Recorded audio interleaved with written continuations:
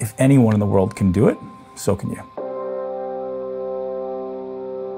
If people can get that, I hope to give that to my kids. Like, if you want to be an astronaut, why wouldn't you? If you want to be the president of the United States, why wouldn't you? Like, you can. You just have to figure out what it's going to take to get there and do it. Take a step every day.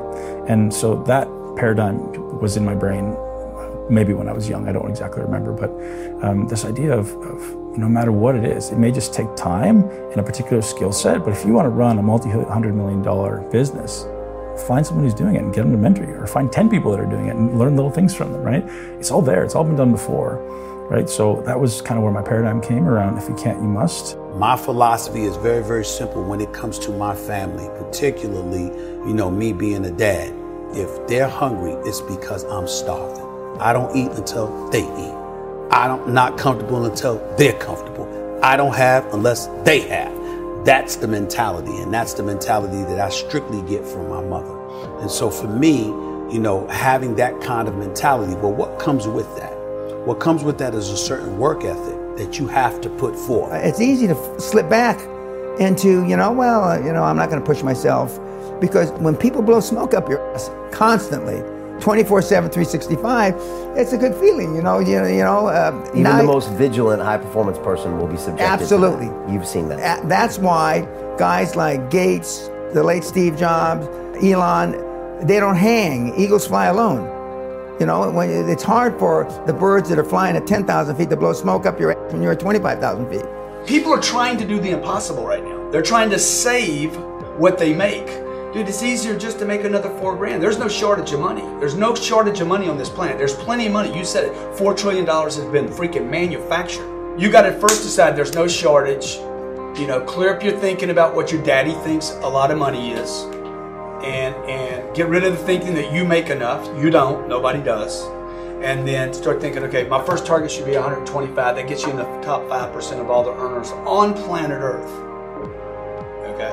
If you earn 125 grand a year, it's $10,000 a month. Top 5% planet Earth. Planet Earth, bro. You're on top. You're at the party now. At least you've been invited to the party of prosperity on planet Earth. I'm not talking about money, man. I'm talking about taking care of your kids. Well, you want to send them to school. You're going to have to buy a car. You probably need a house at some point. You need clothes. You got to have food. You're going to have an emergency. You need some freaking dough. Yeah. I'm not talking about money, right? So now if you want to get in the big leagues, now you got to start thinking about these other numbers. 250, 400, $1 million a month. It doesn't take any talent to be a critic. It takes real work to think through an idea and see the world differently from everybody else, articulate it, and then put your reputation on the line and go popularize it. Right? That's work. It's not easy to do. And you have to be willing to be unpopular. When I was 15 years old, starting into my exercise journey, I remember sitting on the couch and not wanting to go to the gym, and it flipped in my brain. I was like, the harder this is, the stronger I become. So the more I feel this pull to stay home, the more I go. I was 15 years old and it was freezing cold in Canada, grew up in Toronto, and I go out running at 5 a.m, and people go, why do you do that? Because it sucks. And that was always my belief. It was because I hate it. And I would go often until I just threw up or until my lungs burnt. And maybe that was the inner contempt that I felt, but it was also like, I know that I don't want to do this. Nothing about me wants to do this. So I do it, right? And that may be what allowed me to build that mentality to overcome all of those obstacles that occurred during my bodybuilding career, right? And there was endless obstacles. There was a lot of deterrence. There was a lot of negative mindset. People think I'm just naturally a mentally strong guy, but oh man, I had more struggles than anybody, and that's why I succeeded, right? Because I used those struggles and I looked at them, and rather than saying, oh, I can't do it, I go, all right, I don't know if I'm going to come out on the other side, but I'm going to do it. I'm going to try, right? It's just like seeing it as an opportunity for progress. Your greatest obstacle is your greatest opportunity for growth and progress. And if I can switch that mindset rather than, oh, that's an obstacle, I don't want to go over there, take the first step and then run full speed. And that's the greatest opportunity for progress. When you see the easy road over there, man, let everybody else go that way. Let them all go that way, and you go over there, right? And again, why did I build big legs? Or some people say some of the best legs in all time. Because nobody else did it.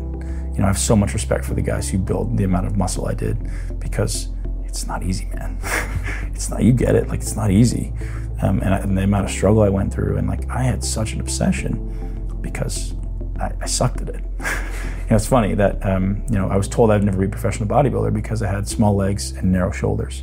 And if you ever want to look at a picture of my bodybuilding career, I had the biggest legs on stage by far and the widest shoulders by far, because somebody said that to me and I was like, okay, thank you. Like, right? I'm not gonna get mad at you. I'm not gonna take it in and go, oh, I don't, he was mean to me. Thank you. Fuel.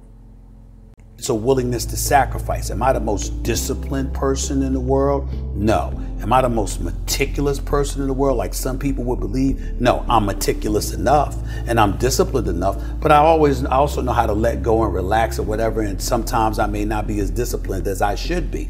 But I think the key thing is that the bottom line is everything to me. And whatever the bottom line requires is what I'm going to do.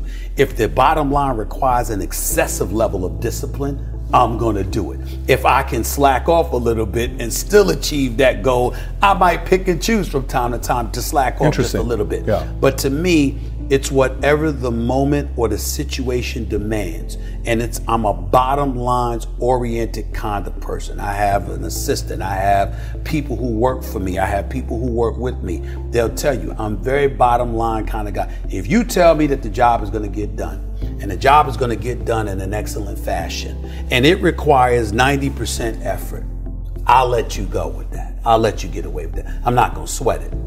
But if this requires 100% and you give me 99, I might want to fire you. Because I'm about getting the job done. Sure. It's about the results. And I think that, unfortunately, when we look at our generation today, not enough people preach about that. Why do you think that is? Because I think that we live in a society where people have become masters at pointing the finger at other people as to reasons why things don't get done. I think there's too much explanation that goes on.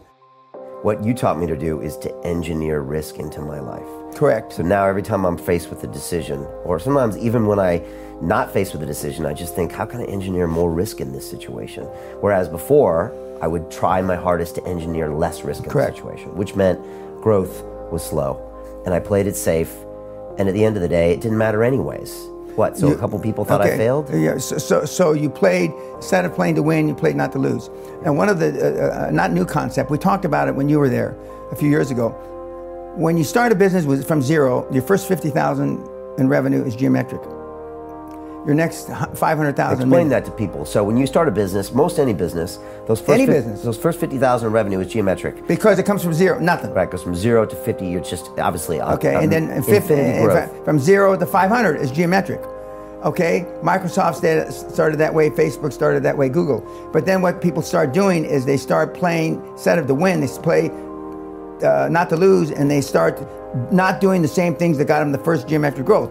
But the other more important thing, in my judgment, and it's really proven really beneficial to the kids in the last year or two, is that first $1 million in revenue, because we buy revenue. It's easier to buy revenue than create it. That revenue that has $1 million now, we don't know how much he spent or they spent to create that $1 million. So when banks see that, you're de-risking the commercial debt. You're de-risking because you're having cash flow, free cash flow that covers debt service based on somebody else. It may have taken them 25 years to get $1 million in revenue.